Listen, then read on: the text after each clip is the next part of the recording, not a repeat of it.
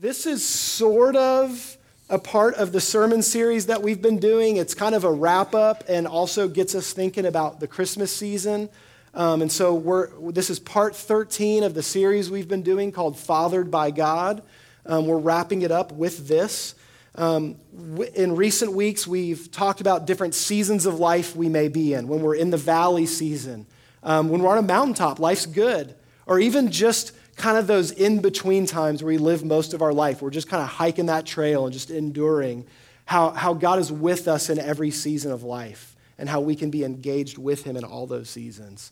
So this morning, as we wrap things up, I'm just titling this, Welcome to the Family.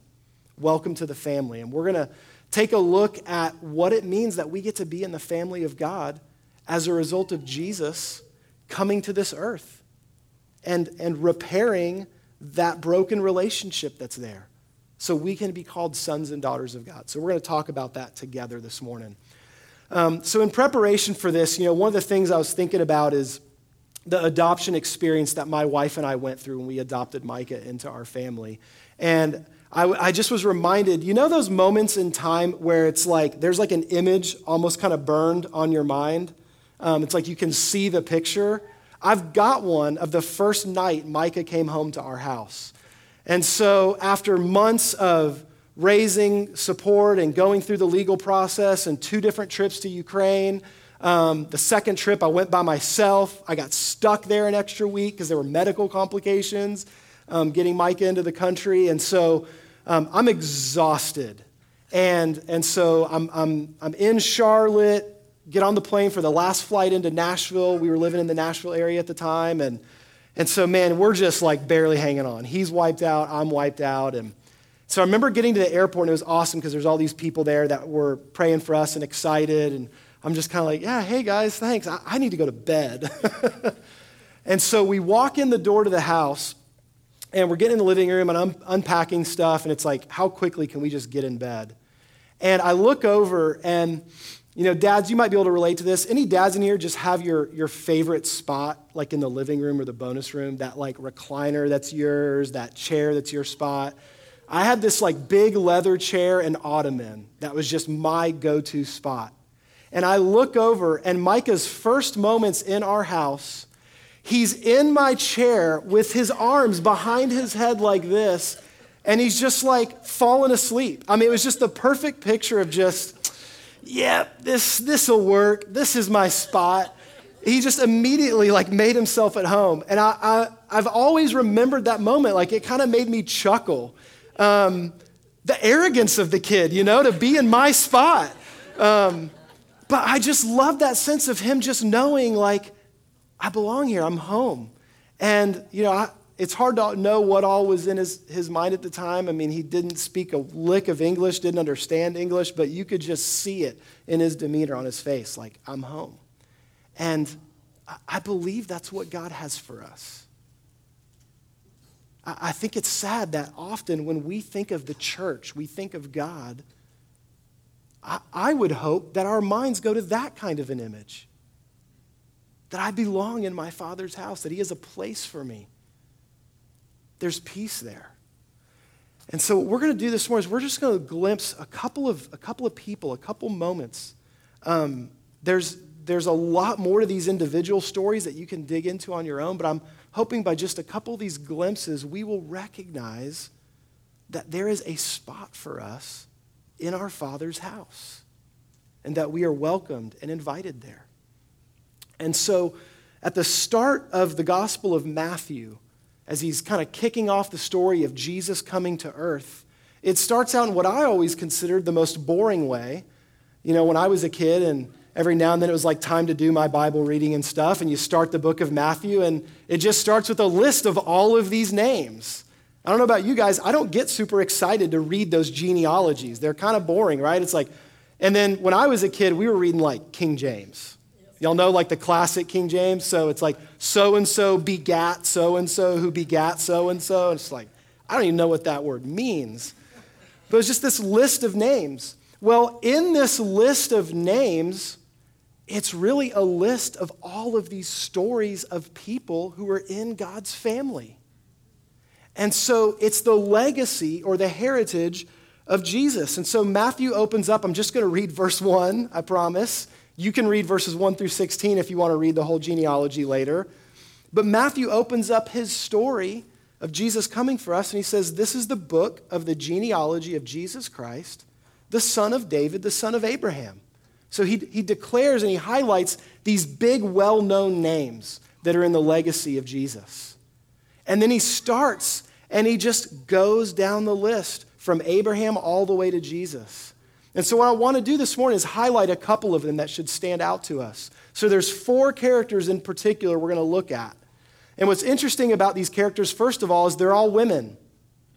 Now, that might surprise us a little bit today, but it should dramatically surprise us if we were reading this when Matthew wrote it. Because when you're tracing somebody's genealogy, their bloodline, you were looking at the dads. And you'd read the list of names of the men. And yet in Jesus' story, there's 4 women placed in here. This was radical. And Jesus actually did that throughout his ministry.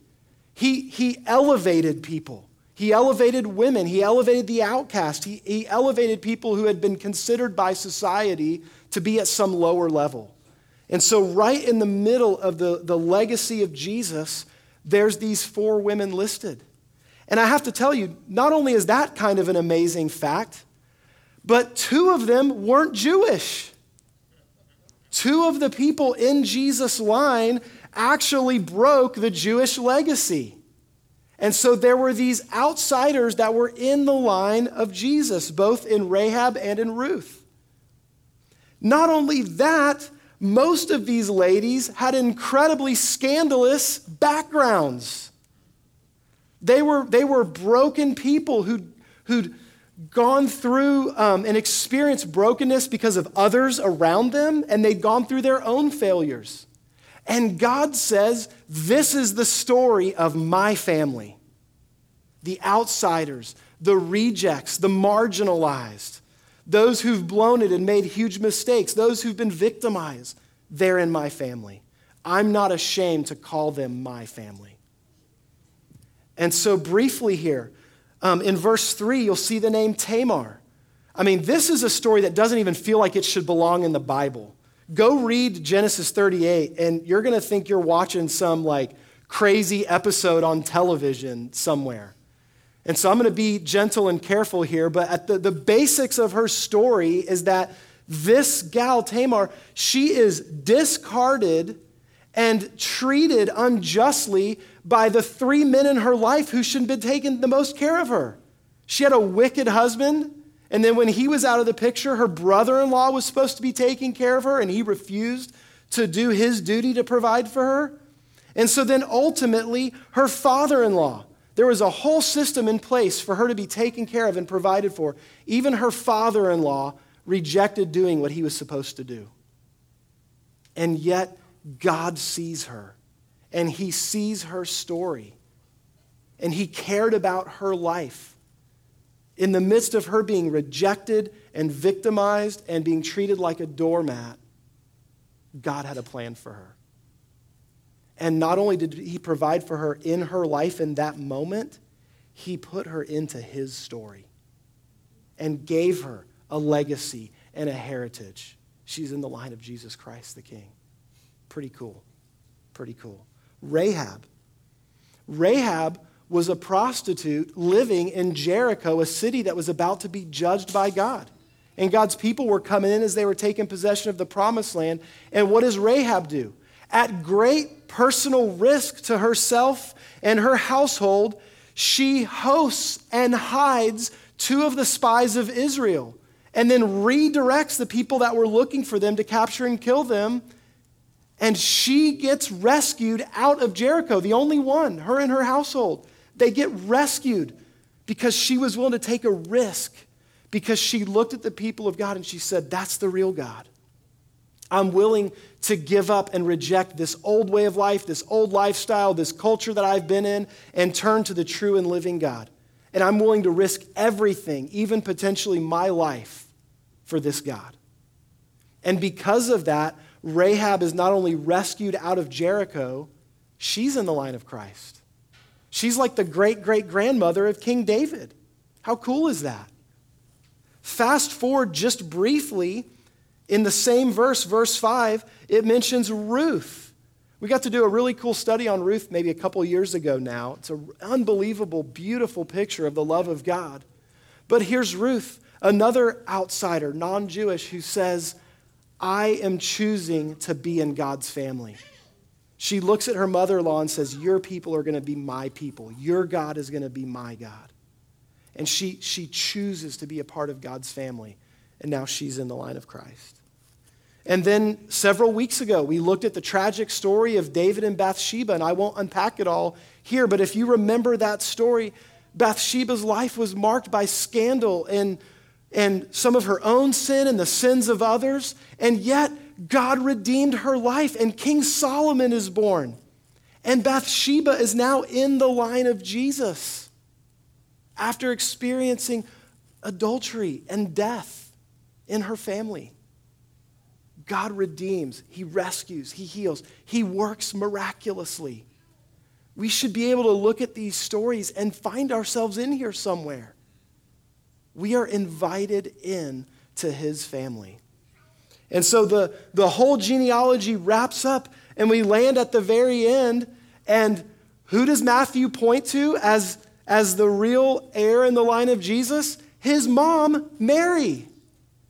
It leads to Mary after all of this, the mother of Jesus, fulfilling the prophecy that through the seed of the woman, redemption would come, echoing all the way back to Eve. And so we see Mary's story. And so we're going to take just a couple minutes and look at some cool things that come out of Mary's story. So as we've hit kind of these moments along the way here, looking at these ladies and their stories, let's now look at Luke's gospel. And in Luke's gospel, we go from the list of people to the moment in time where God shows up and sends his angel and says, hey, Mary, something miraculous is about to happen.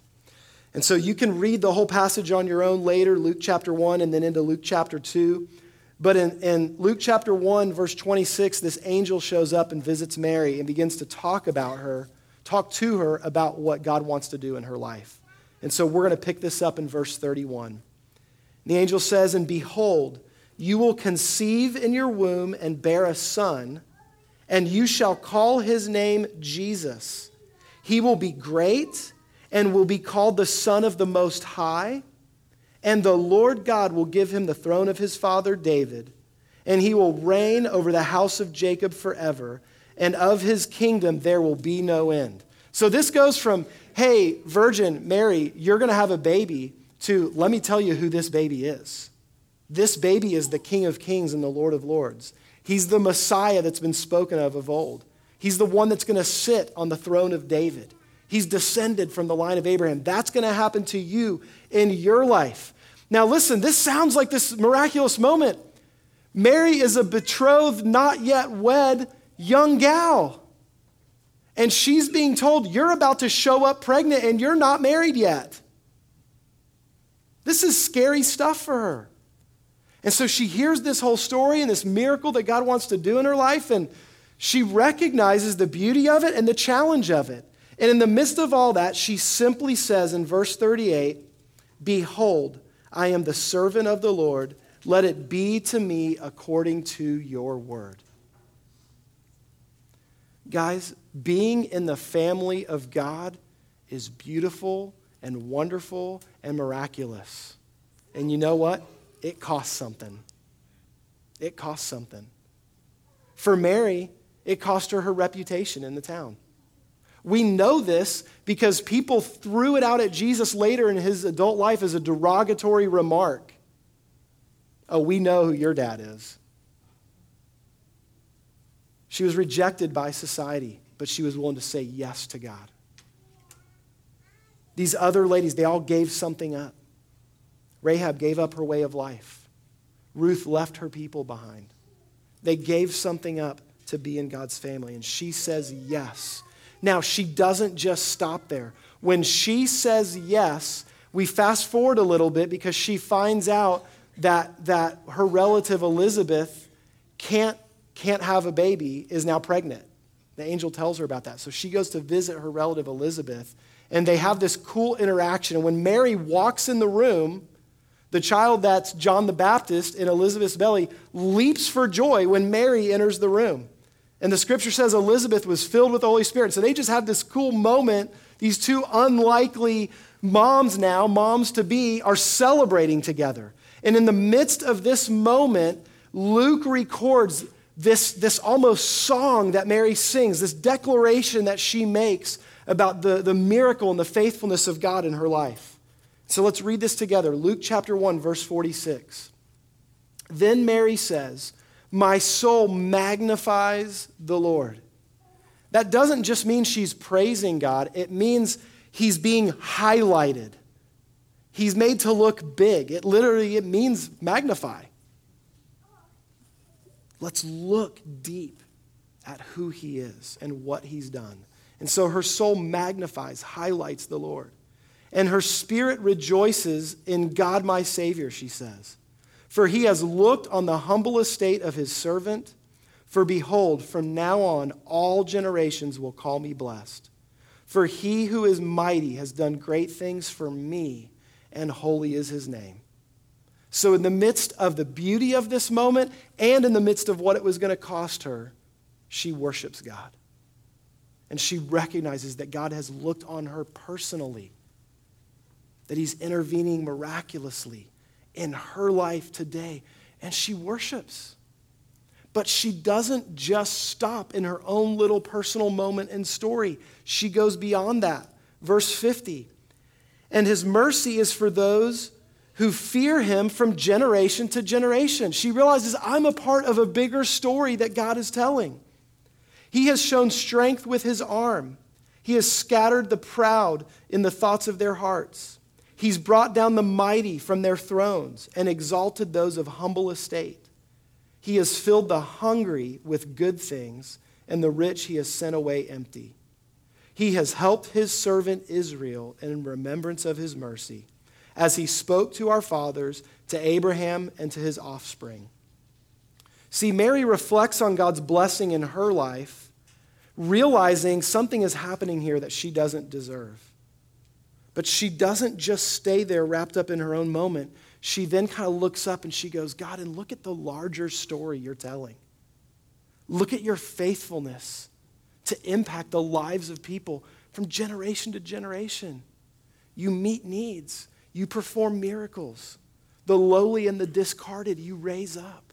And she sees herself a part of a larger story and a bigger family. Mary recognizes that what is happening to her is beyond her. Her life ties into something larger. See, one of the beauties of recognizing we have a place in the family of God, it starts realizing that I get to be there. I get that seat in the comfy chair. But then it moves into that real life stuff of I'm a part of a family here. And you know, I'd love to tell you like the story of our adoption process was just all like roses and smiling moments and beauty. And man, it's been hard. It's hard when a new member comes into the family. It's hard for the rest of the family, and it's hard for the newbie. It's a challenge. But as Mary steps into this, she sees I'm a part of a larger story that God is telling, and he's up to something miraculous, and I get to be a part of it. I get to play a part in this. And because she says yes to him, and because she recognizes her place in the larger story and says, God, let it be to me according to your word, in light of all this, Jesus gets born into her life. And more people get included in the story. What happens the night that Jesus is born? I think we've become so familiar with these stories, and they're just more like these cartoons that we've seen. You know, or we dress our kids up in their cute little costumes and they act it out. And we forget that there are these lonely shepherds living this nomadic life out there with the sheep. And heaven shows up and declares the miracle of the birth of Jesus. And these guys hear this heavenly declaration from these angels, and they stop what they're doing out there in the night, and they go looking for this baby. Moms,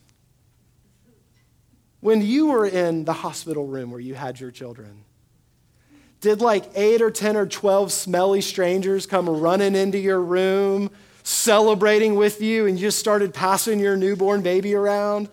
No, like that would be completely bizarre, right? That's what these guys do. They show up and they celebrate. Luke 2:16. They went with haste and they found Mary and Joseph and the baby lying in a manger. And when they saw it, they made known the saying that had been told them concerning this child. And all who heard it wondered at what the shepherds told them. They got invited into the story, and then they went and told everybody else. Now, as crazy as this moment is, actually, the community, we do this. The community shares newborns. Have you ever noticed this?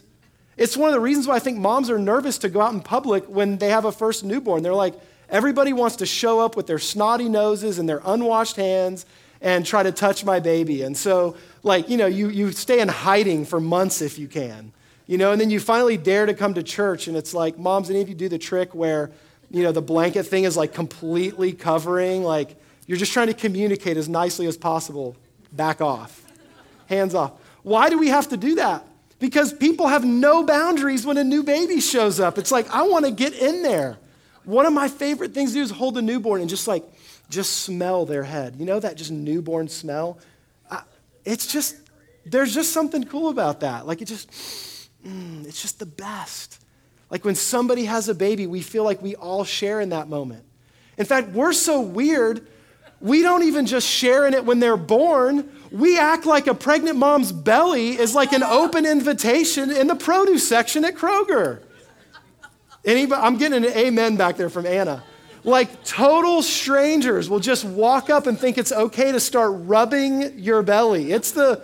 I can't imagine, moms, like what y'all go through. I watched my wife go through this many times. We have 6 kids, so I've seen this process unfold. Here's the deal. In the weirdness of all of that, there is something innate, God-given in us, where we recognize new birth means something for the whole community. And it's because every baby is ultimately an echo of the Christ child. We all need the birth of that child in our life. We all need and belong to that family. And so we have that deep need to connect and celebrate and say yes to him. And so the miracle that happens when we're a part of God's family is we say yes to him and get to be in the family. And then we recognize our place and our position in this larger family. And so what Jesus will do is he'll show up in our life. And listen, follow me here. He gets birthed in us and it touches other people. We carry the Jesus that is in us now to others so they get to experience the life of Jesus and realize there is a family they are meant to belong to. This is what it means to be a part of his family. We're thrilled to be in it. We recognize our place in the whole family and we want others to join us because life in our dad's house is the best. It's the best life and it's where we belong. And so it's in this context of family that we've been born into. I love this.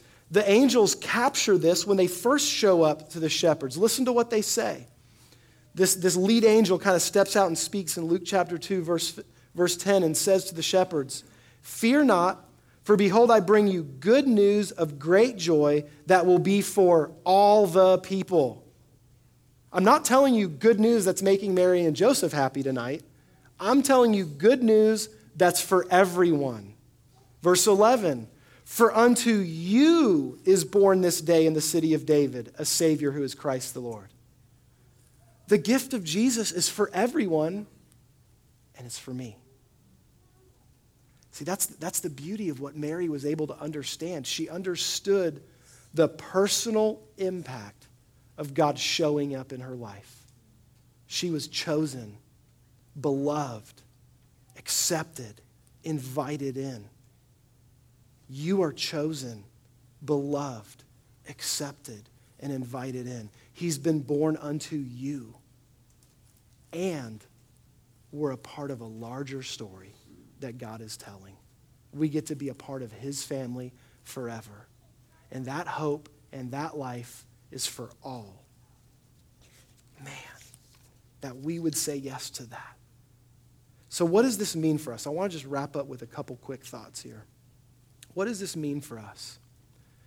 It means that we're adopted into a family. And it means that we're now a part of a larger story.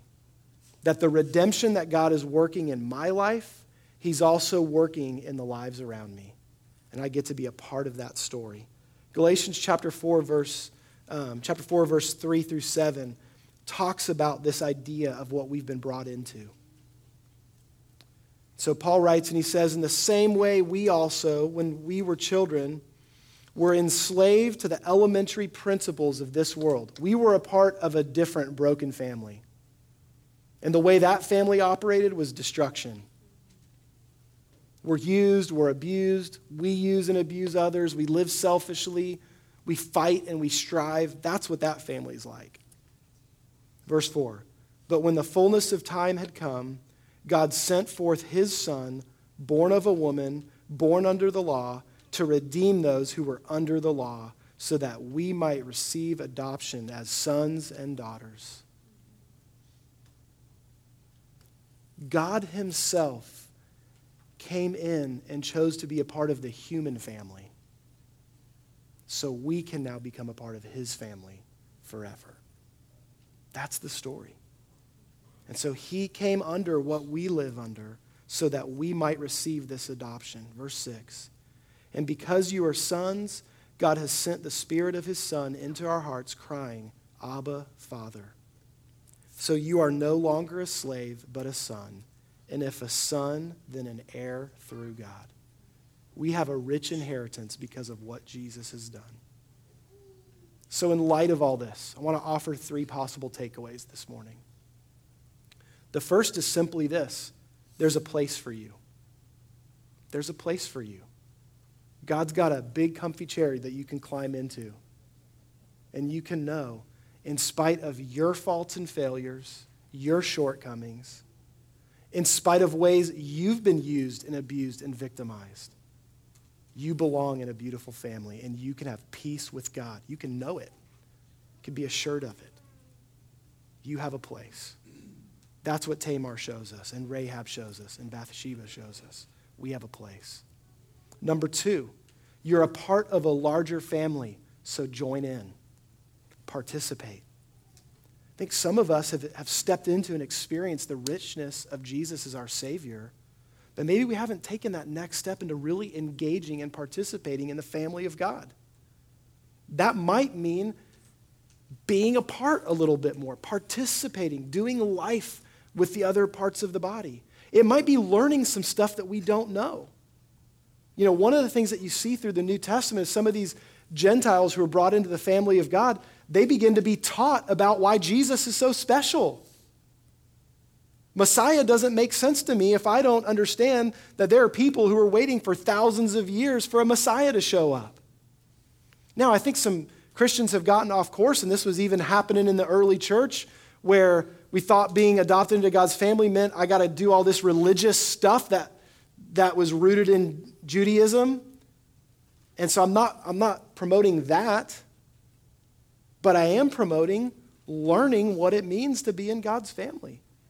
For some of us, we've received God's redemption, and I don't know the larger story. And so I need to step in and go, God, I want to learn what it means to be a part of your family. What is this legacy that I'm in? Let me read the scripture and see the legacy of the family of God. Lord, let me participate in that family. Let me engage with others. And then finally, third thing I would encourage you to consider is to make room for Jesus to be born into your life so it can impact others. There's people outside of the family that need to know they're invited in. And you have something unique and special to offer. There's ways that God calls us to be purposeful, living in the community that we're in and sharing the life and the hope of Jesus with others. There are people desperate to be in the family of God, and they may not even know it yet. Something's missing. There's an ache. There's a hunger. And we have something we can share.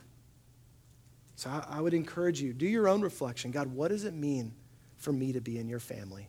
To recognize I belong. To recognize I'm a part of a larger story you're telling. And to recognize that when I say yes to you, you want other people to experience being in your family too. How might you use me to touch the life of another? Amen? I pray that you know that you're in the family. If there's any doubt in your mind whether or not you have truly said yes to Jesus, received him into your life, been born again into the family of God, if there is any doubt in your mind about that, I'm going to hang out right up here after church, and I would love to talk with you. I'd love to make sure that you can know and be assured that you have peace with God and you're in his family.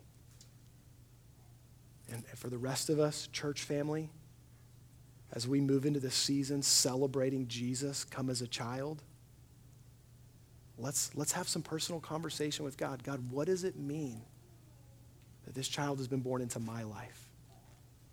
God, that you came here to earth and now I'm a part of your eternal family. What are you saying to me in this season? God, is there something you're inviting me into? All right? All right, let's pray. God, I thank you that you are a good and loving Father. I thank you that your son, Jesus, that the two of you were like, hey, let's do something really crazy and really special. Let's redeem all of mankind. Whatever it costs, whatever it takes. God, I don't even know that we could ever comprehend the sacrifice, Jesus, for you to give up heaven and all its glory and to come be a part of this human family. Father, I don't think we can even begin to grasp what it means that your perfect son came and died so that we could all become sons and daughters. But God, we may not understand it or grasp it, but we can sure say thank you for it. God, we can say yes to you. We can be like Mary and say, God, let it be unto me according to your word. God, I want to be your son. We want to be your sons and daughters. Lord, I pray more and more we would find our place in your family. God, growing in a relationship with you, seeing our part in this family and participating in it, learning about it, and God, sharing with others, inviting them into your kingdom and your family. It's in Jesus' name we pray this morning. Amen.